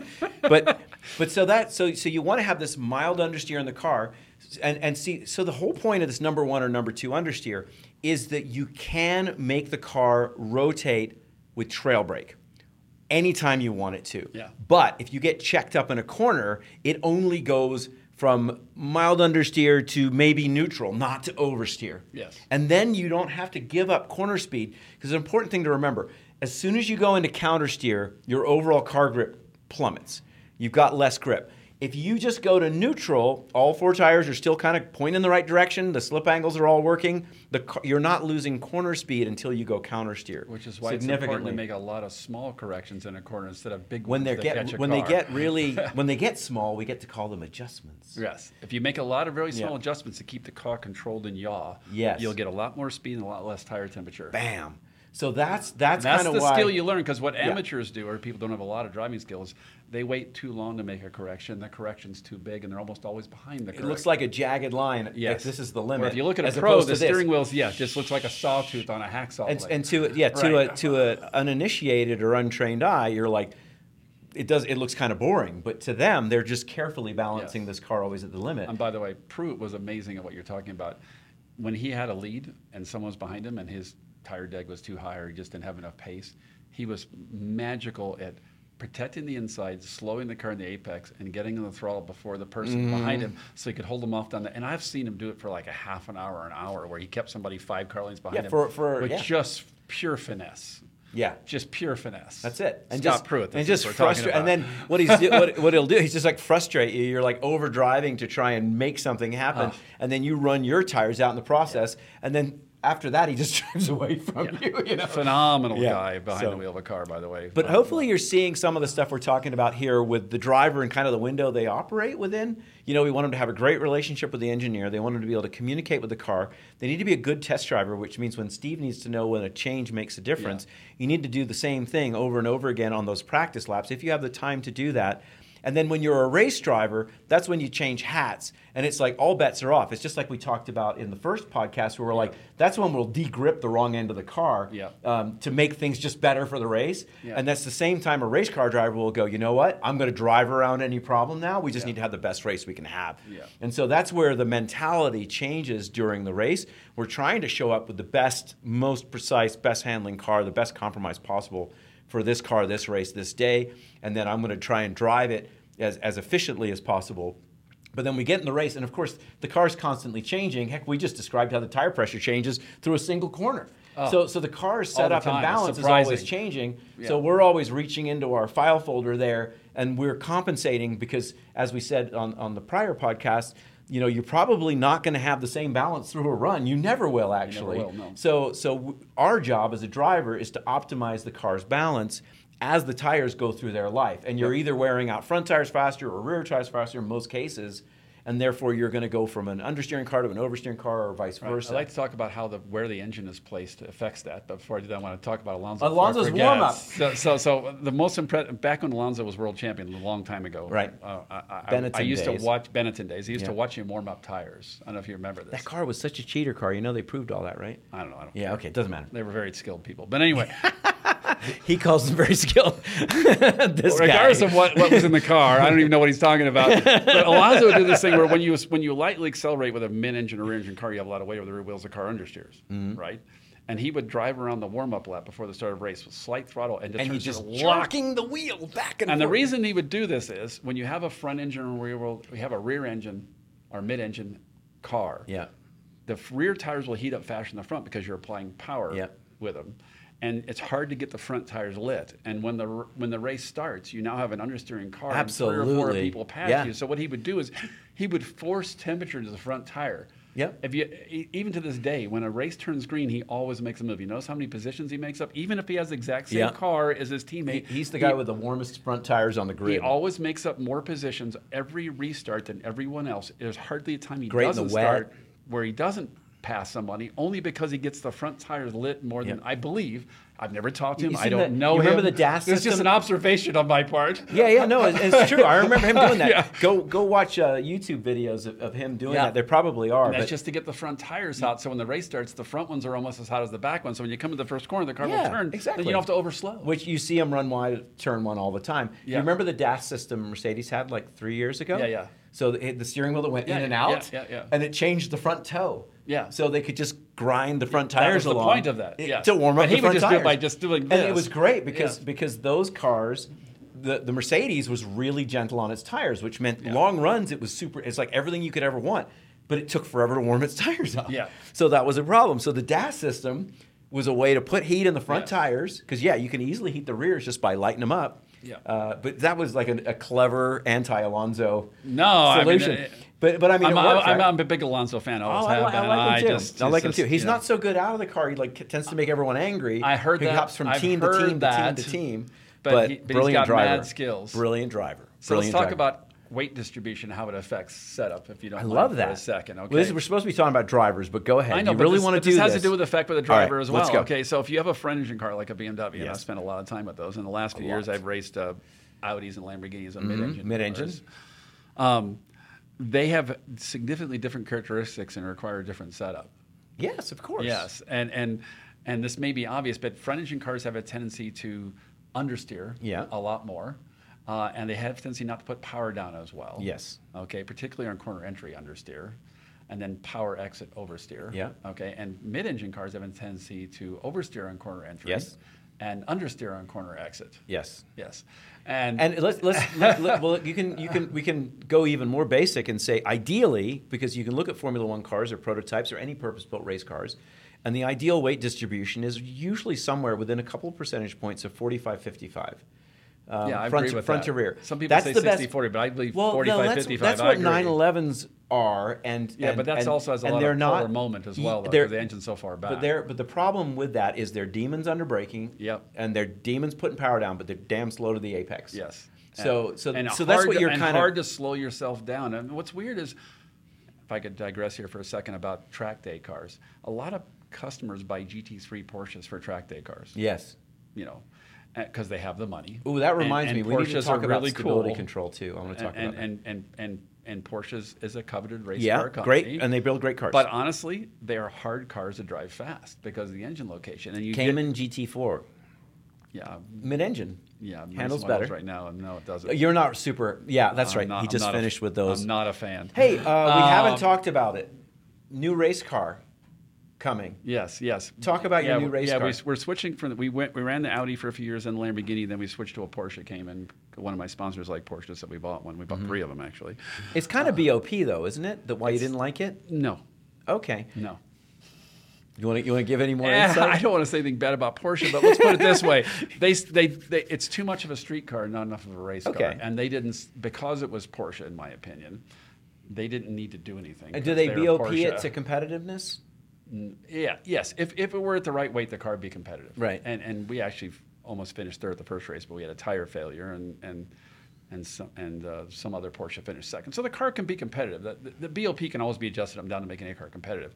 It just has a lot of things about it that make it difficult from a raceability standpoint. Because as we were describing, like turning a road car into a race car, this is sort of that same topic. Yes, it isn't as adjustable as you'd like or as user friendly as you'd like. The BMW folks went through all the things that made the street car not a good race car and made it into a race car, and the Porsche goes, well, it's a Porsche, we don't have to do anything. I think that's a perfect summary. I'll just give you one it's little... It's probably 100% accurate. I just give you one little example. It's nothing about the performance of the car. It's a fun car.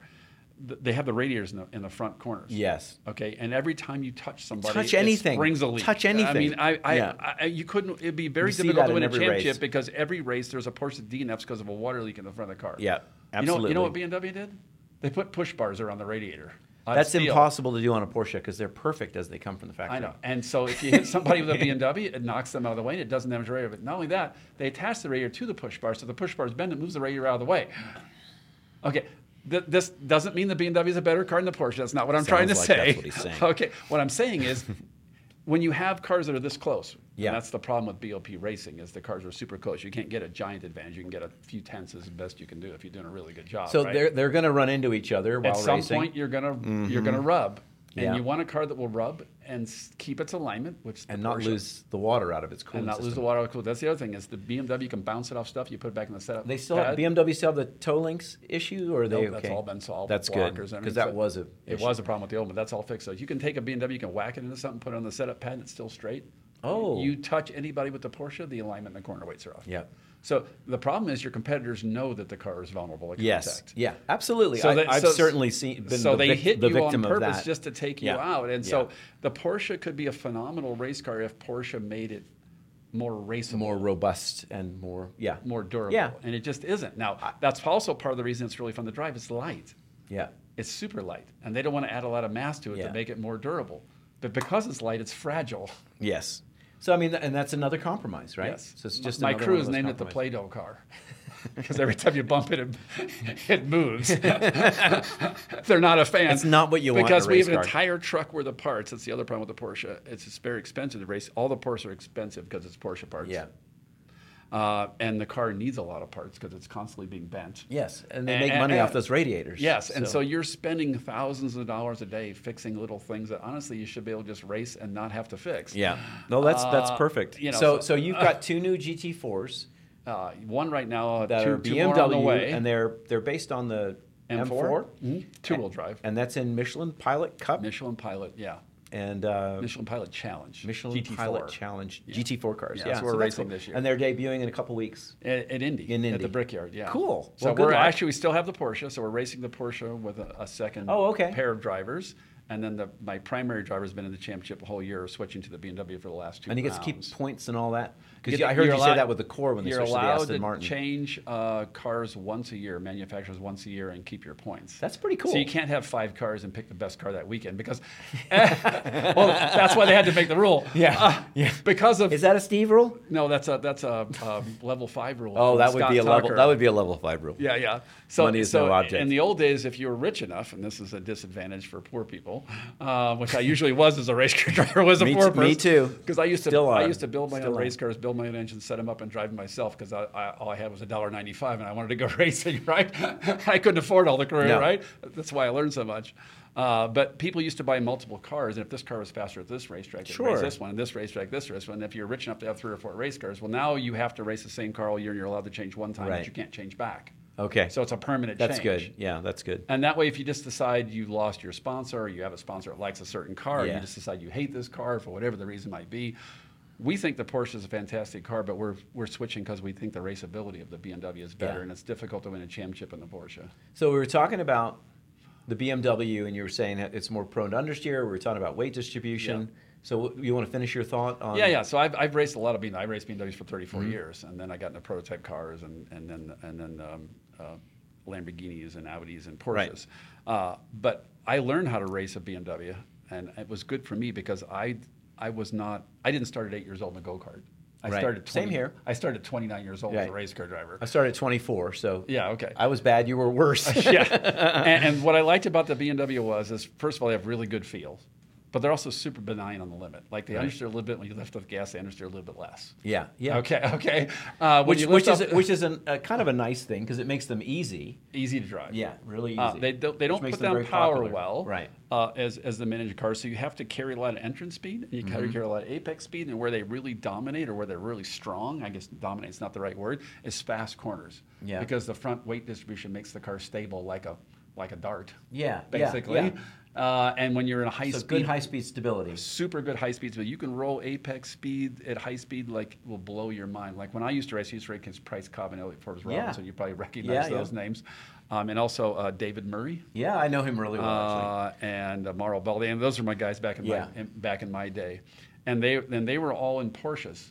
And I was in a BMW. And Price Cobb's a famous race car driver, won the law, Daytona, good friend of mine. We're the same age.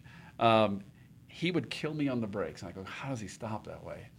But then I would catch him on the apex of every corner. I go, I got him. I'm going to pass him on the straight. But then he'd put down twice as much power as me and pull 4 more car lengths on the exit of the corner. I go, no, I'm not going to pass him down the other straight. And this was every single lap. So I spent... Strengths and weaknesses. He won the championship, and then David Murray won the championship, and I was literally typically second, third, or fourth. I was probably missing a quarter of a second of actual raw lap time just from not having enough experience. And so I never could quite match them in speed, but I could always stay in contact and watch them. Right. Which is a little frustrating. Yeah. Right? I never won a race and world challenge. I've won a lot of races, but I never won a race and world challenge. I spent seconds, thirds, fourths, and fifths over and over and over again every week, and it was kind of frustrating. And I would watch how their car would make lap time versus how my car would make lap time. But the one place I could kill Price was like the kink at Road America, the fast corners at Mosport. Like if you give me a corner that was over 100 miles an hour, I could just about push him down the road. Because you got to think about like how nervous a Porsche is with its and these were 993s. Rear end hanging off. These were 993s. Yeah, I remember those cars. I remember those cars. And so that's kind of to your point about weight distribution. Yeah. And that's kind of a fundamental definer for a car. And it doesn't actually even have to be whether it's mid-engine or front engine. That's usually what does it. But like for the Mercedes GT4 or GT3 and even the road car, it's front-engined, but it's 47 front, 53 rear. Yeah.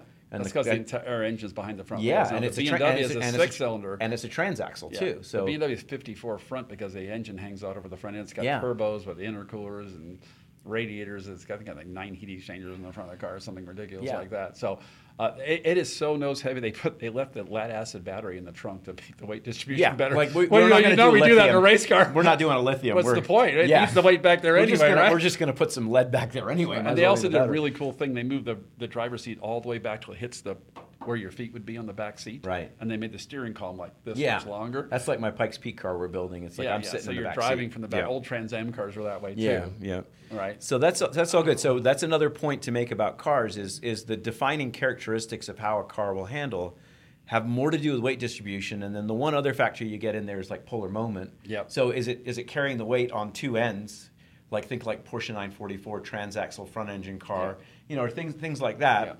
or like the AMG Mercedes where it's a transaxle car but the engine's behind the front wheel, so it has more mid-engine weight distribution even though it's front engine. Or then you shift into a mid-engine car like a Corvette or a Cayman type car, or a Lamborghini or a McLaren, or any of those mid-engine type cars, Ferraris, and then rear-engine cars that are more like a 40-60 weight distribution, which is more like what you'd see with a Porsche. But the point where I was headed with this, you take the least skilled drivers, and then they buy the hardest car to drive. That was your original point. You're right. The GT3, because it's a very track-worthy car. Porsche makes the car with a lot of. It's a ripper. It's a ripper. It's fast. Amazing engine. It's got a wing on. It's got a great motor. The camber and everything's adjustable shims and lower control arms. You can dial now on the new one. Do you see what's on the steering wheel on the new one? Yeah. Differential. Yeah. And rebound and compression. Yeah. On dials on the wheel. I know. Yeah, so and Porsche did a phenomenal job with the car, cornering. but it still has the motor behind the. Yeah, they were inching it forward though. I know, but it's still too far back. It's still too far back, and so you get a person who's not very well disciplined, like you or like any professional driver, and you have to slightly overslow the car to the apex. Absolutely. So you can square up and use the power and use the brakes no way in. And if you try and roll too much speed and then stay off the throttle, and here's what happens with an amateur when they carry too much speed. And the car starts to go sideways, they're afraid to get back on the throttle to settle the car. So they just chase the car until they spin out or go off the road. But the right thing to do is you give it a little bit of throttle, it settles the back of the car a little bit. But because they think the wheel a little straighter, and then you can go. Because they think they're already going too fast, they don't come back on the throttle. Again, it's thinking oversteer is the limit, and it's just they're just not balanced. Because they're not balanced, like you were talking about earlier. So if you give it a little bit of throttle, even though you're going too fast, the car will settle and roll to the speed faster. I always found with the BMW, you can stay off the throttle, and it just understeers less. Yes. That was my point. Yeah, that makes it easier. And for a person who wasn't a professional race car driver at the age of 8 in a go-kart, the benign characteristics of the BMW and the limit made it so I was actually fast. So basically, someone rolls it up in an M4. And someone rolls up in a GT3 with the same given skill level as a driver, the M4 driver is probably going to be much more comfortable, much quicker, and probably progress sooner. Yes. So I want to talk about stability and traction control. Doesn't in mean a second. the Porsche's not going to be faster in the end. Absolutely not. That's not what we're talking about. But you need to put a pro behind the car. That's to drive right. it, right. It's a whole different thing. Right. So that's the other thing where you do have cars that are kind of experts cars when you're driving. I always thought that a car would pull its peak G through a corner when its vertical load matched its weight distribution. What do you think? I'm not sure I understand what you're saying. So in other words, like you've got all these phases, and you've got a car that's good mid-corner, you've got a car that's good in a high-speed corner, you've got a car that's good at putting power down out of a corner. So depending on where its weight distribution is. So as you're kind of rocking through your corner, and you're doing your certain amount of trail brake for a certain car. So let's say like when you're in the BMW, that it's quickest middle of the corner. Okay. Like that's where it excels. So if you looked at it versus fast in the middle of the corner, you looked at it versus any of the other cars and the other engine configurations and therefore weight distributions you could get, that's its thing. It's mid-corner speed. Yeah, it doesn't it's brake really as good. well. It doesn't power as well. Exactly. Mid-corner speed is the best. So then you get into like, let's say a front-wheel drive car that has all of its weight on its nose, right? And that thing it's going to be quicker. Like what it's good at is entry. Yep. Because you can trail brake the hell out of that thing. Yeah. It'd have a 911 would have spun off a mile ago. A Ferrari would have spun off half a mile ago. Yeah. But this thing, oh boy, you can stay on the brake and just pin the nose. Yeah. And it loves it because it's so nose heavy. Yes. And so that's where it's going to be happiest is that pinned moment at entry. It's going to be really fast from turn into apex. Yes. Let's talk about what amateurs do to cars that make them handle worse. We can do let's go there. So where a car will make the most lateral G's when you've come off of the brake, but you haven't applied throttle yet. Yeah, that little moment. That little moment, because the front is pinned. You have a lot of rake in the car. I wrote a paper on that moment. I haven't done anything with it yet. I should send it to you. So you have a maximum aerodynamic pressure on the car because it has a lot of rake in the car. You're not binding the car with the brakes. You haven't given it any throttle. You haven't unloaded the front end. And the load hasn't transferred yet. The load hasn't transferred yet. You've turned the steering wheel. The car will. That's when you get the car to carve to the apex. See, I called that transitional redirect. It was this moment. Well, that's the same difference. There's a couple of. There's the moment. Okay, so think about it like this. You know when we were talking about adjusting for the limit? Yes. Okay, so every moment where you go below. Yes. There's a moment to turn the car more. Yes. that's something good drivers instinctively do. Grab another handful of steering wheel. That's it. So I think that's cool. But what amateurs, whenever you overslow, like whenever you, for whatever reason, if you get bogged down by Scott Pruitt in front of you, you'll crank the wheel like point so I can get on the gas earlier. Right. So that's a cool distinction. I'm glad you brought that up. That's kind of fun because I wrote a thing about it because I'm like, I don't know that anyone's ever really talked about this. It's funny that you spontaneously just go, hey, there's this moment. I'm like, hey, wait a minute. Well, here's the problem. I've dealt with a lot of pro-am driver combinations where I have a pro at the end and an amateur starts. The amateur brings some money along, and they're usually pretty good. I mean, we have one right now is like within 3 or 4 tenths of Jeff. He's pretty strong. He's raced a lot of That's Porsches. Good. Yeah, he's very Jeff's good. Nice man, too. Really, really nice guy, Sean. Anyway, what all amateurs do, and he doesn't do it very much, is they overslow the car entry because they're afraid the car is going to spin. Yes. And then before they grab that handful steering wheel, they start to apply throttle. And then go to unloads throttle. the front end understeer. Yep. Now and they can't get to the car to the apex. They complain of understeer. And they keep squeezing This throttle. is everyone. Everyone. Everyone. Okay? Literally everyone. Yes. Literally everyone. Let me just say overslow. And then they're wide on the exit because the car's not pointed. And then they're feeding the throttle and slowly. It takes them a long time to get the watt, where that pro behind them carries more speed in, pins the nose, grabs an extra handful of steering wheel to square the car up. He's on the gas the pause at watt. Lets the pause happen. He's on the throttle at watt. He's driving by you on the inside while you're you're doing this, trying to not I lose would it. always describe that as if you unwind the wheel, like literally like 0.2 of a second before you go to throttle, the car will be happy. Yes. If you try to go to throttle at the same time, or you try to go to throttle before, it will understeer. It took me, and it's the tiniest fraction of freaking time, like you wouldn't believe it. But the thing about human beings, we love to synchronize things. So when we got off the brake, we like to go to throttle, like because again, it just off the brake, turn the wheel, and then go to throttle, and then unwind, and then go to throttle. Right? Yeah, it's. I mean, we're talking about tenths of a second here that make a functionally huge difference to the balance of the car. And then when they come in and complain about it, and this is they don't have Steve. What they do is they make the car looser to compensate for the understeer, and they end up with this oversteering car that is really slow from turn into apex and is unraceable because every time someone checks up in front of you, you spin it. Yeah, and they cause the problem. They cause the problem. It took me 10 years as a race car driver to grasp this. Yes. Right? I mean, I was the person that always, I didn't overslow the car. I actually had no problem carrying speed in. But I was always impatient when they get in the throttle. Yes. So I didn't have the overslow.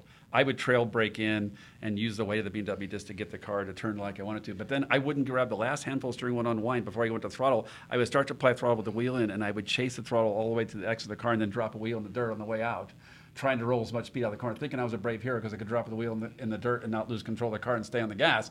Right. And that was a good skill, by the way. He did all that in one breath, by the way. Good breath control. So it's very hard to, especially at altitude. Yeah, exactly. I almost had to give him CPR. So I mean, when I amateurs almost always tell me the car understeers on the throttle. Always. So this is really common. Okay, and it's really cool that you brought it up, and then we got to kind of talk about it for a few minutes. Yes. So I think we're getting close on time here. We are. And I want to talk about now, and this segues perfectly from what we've been talking about, because this is the last piece of this driving puzzle, I think, over what we've chatted about thusly, and that is stability and traction control. That is driver aids. Yeah. Because your 911 GT3 guy, that's what he does. So he doesn't spin the car at a track day because he keeps all the systems on. Yeah, but it's slowing him down. It's slowing him down. It's also, here's the bad thing about these systems. So the good news is it keeps you on the track. That is good. That is, I mean, and that's really good. Lower cost It's a $180,000 plus car. The question is, can you drive the car without setting it off? So yes. I know you had it. I hate him so much. Sorry. So much. Stealer over here. If you don't bind the car up, it won't turn on. And you can leave it on it, but you don't use it. They get used to that little flashy light all the time, and they start ignoring it. And so now they're doing any damn thing into the corner, and the car's saving them every time, and they're driving it every time. And so they will start to form habit doing that. Yep. And they will have very bad technique. And if they ever jump in anything that doesn't have stability and traction control, whether it's a benign BMW or a hard-to-drive Porsche, it doesn't matter. They are going to struggle mightily with this car because they don't have this granular feel of how they're responsible for the balance of the vehicle. They've been relying on these electronic systems for doing this the whole time. ABS is the same way. Traction control is the same way out of the corner. You're not going to have a feel for digressive braking if all you're doing is mashing on the brake and getting into the ABS. You're going to have a very hard time developing a very sort of beautiful, perfectly timed and synced with your steering input and where you're going and how fast you're going, so your rate of turn, all those things needs that perfect brake release for that particular corner, that moment, to make the car transition from straightaway to effectively carving through the corner, right? And so use those things carefully because they are a shortcut, but they are also a shortcut to mediocrity, where you're never going to be really technically a good driver, let alone a great driver, no matter how fast your car is with that system on going around the racetrack. It ain't yours till you own it, until you're driving it with those systems off. You need to do that in tiny little steps. You get in certain cars, they're very good. Those systems can actually be defeated level by level. The Mercedes stuff that I have, they have a 2-setting stability control and a 9-setting traction control. That's awesome. Which is really cool on the AMG stuff, on some of their more track-focused stuff. So think about that, but here's the way I would end this whole driver thing, and that is go to a school. Do not learn to drive in a club setting. You'll build bad habits. You need professional instruction by people that understand all these things Steve and I have been talking about for the last hour and a half. And what they're trying to do, club level racing is designed to be safe. And safety is great. We're very concerned about safety in motorsports. The reason these two old guys are still up here talking right now is because we've obviously been either really lucky or pretty good at the safety thing, right? Because we made it through I've rolled a couple cars up into a ball. Not very many, but a couple times. It's not helping, Steve. Not helping. so the safety equipment works good. Yeah, but the safety equipment works. So what you want to do is you go to a school, like AMG Academy, or you go to a Skip Barber, or you go to some sort of school, or Jim Russell, a professional school, a Level Up. There's several different schools that are operating, and you go and you jump in a very lightweight, which we've been talking about, very direct, without power steering or power brakes or any of that thing, a little formula car that's like a go-kart, but just kind of slightly bigger, weighs 1,000 pounds, very quick around a racetrack, very challenging to drive. Everything that car does is on you. There's no electronic systems anywhere. And once you can drive something like that, and you go back and you go back and you go back, and you get a level of competency where you're comfortable with a car like that, you've ingrained all that stuff, you're flowing in a car like that, go rip around in that GT3 with everything turned off, and you're a driver now. Yeah, and even more, I think if you want to go do a lot of lapping days and you don't want to go over to a school or rent a race car for a long period of time, buy a car that's underpowered that handles well. Yeah, that helps. Like buy a GT4 car with 450 horsepower instead of a 1,000 horsepower street car that weighs 1,000 pounds more, or buy a Miata or MX-5, which are a blast to drive, and get some coaching. Good from a professional coaching. coach. Yep. But a car that's easy to drive in the limit, that will teach you good fundamental habits. Because if you have a car that's easy to drive, it's well balanced, it's not overpowered, you have a good coach, you put those two together, your skills will go way up. And then when you get to the harder car with more power, you can do it. Absolutely. Right? And that's the way to do it, to own the skills, not to rely on because it is getting better. Every year these systems get better. At some point, you're barely going to be driving the car. So that's really important to remember, that this whole driving aspect of this, and if you're going to get respect as a racer at any level, whether it's amateur motorsports, working your way into professional motorsports, it's going to have to be without those systems. Now, those systems are used in some forms of motorsport, and because the motorsports versions of those systems are so amazingly good, you kind of have to use them to be competitive. Unfortunately, I'm not happy that that's a thing, but honestly, it is a thing. All my professional drivers all use the ABS and are all fast with the ABS. You can't beat ABS, racing ABS. Right. But racing ABS is different. But they all turn the traction control off. Right. And can go faster with it off than with it on. When it comes to Thank car God. racing. Thank so God. we're still better than the computer. Yes. Human beings win. Thanks for sticking with us through this. Hopefully you enjoyed it. I'm going to do more and more podcasts. I'm going to have more and more guests. If I can ever get Steve to not be a guest, it sounds like he wants to come back and talk continuously, which I'd happily have I could do that, yeah. So I want to thank you, Steve, for coming out. Thank you. Great friend, great mentor. amazing engineer, great driver. You too, man. And always a pleasure getting to chat with you on any level. And so getting to do it like this and get to share it on a podcast is pretty special. So thanks so much. Thank you very much. Such a pleasure. All right. And yeah, join me again for another podcast with the Optimum Drive. And that's, of course, promoted and made possible by the Fastlane car. So thank you, everyone at Fastlane, for letting me do this. And hopefully we'll get to do some more. Say goodbye to your credit card rewards. Greedy corporate mega stores, led by Walmart and Target, are pushing for a law in Congress to take away your hard-earned cash back and travel points to line their pockets. The Durbin-Marshall credit card bill would enact harmful credit card routing mandates that would end credit card rewards as we know it. If you love your credit card rewards, tell your lawmakers, hands off my rewards. Tell them to oppose the Durbin-Marshall credit card bill. This is the story of the one. As head of maintenance at a concert hall, he knows the show must always go on. That's why he works behind the scenes, ensuring every light is working, the HVAC is humming, and his facility shines. With Grainger's supplies and solutions for every challenge he faces, plus 24/7 customer support, his venue never misses a beat. Call quickgrainger.com or just stop by. Grainger, for the ones who get it done.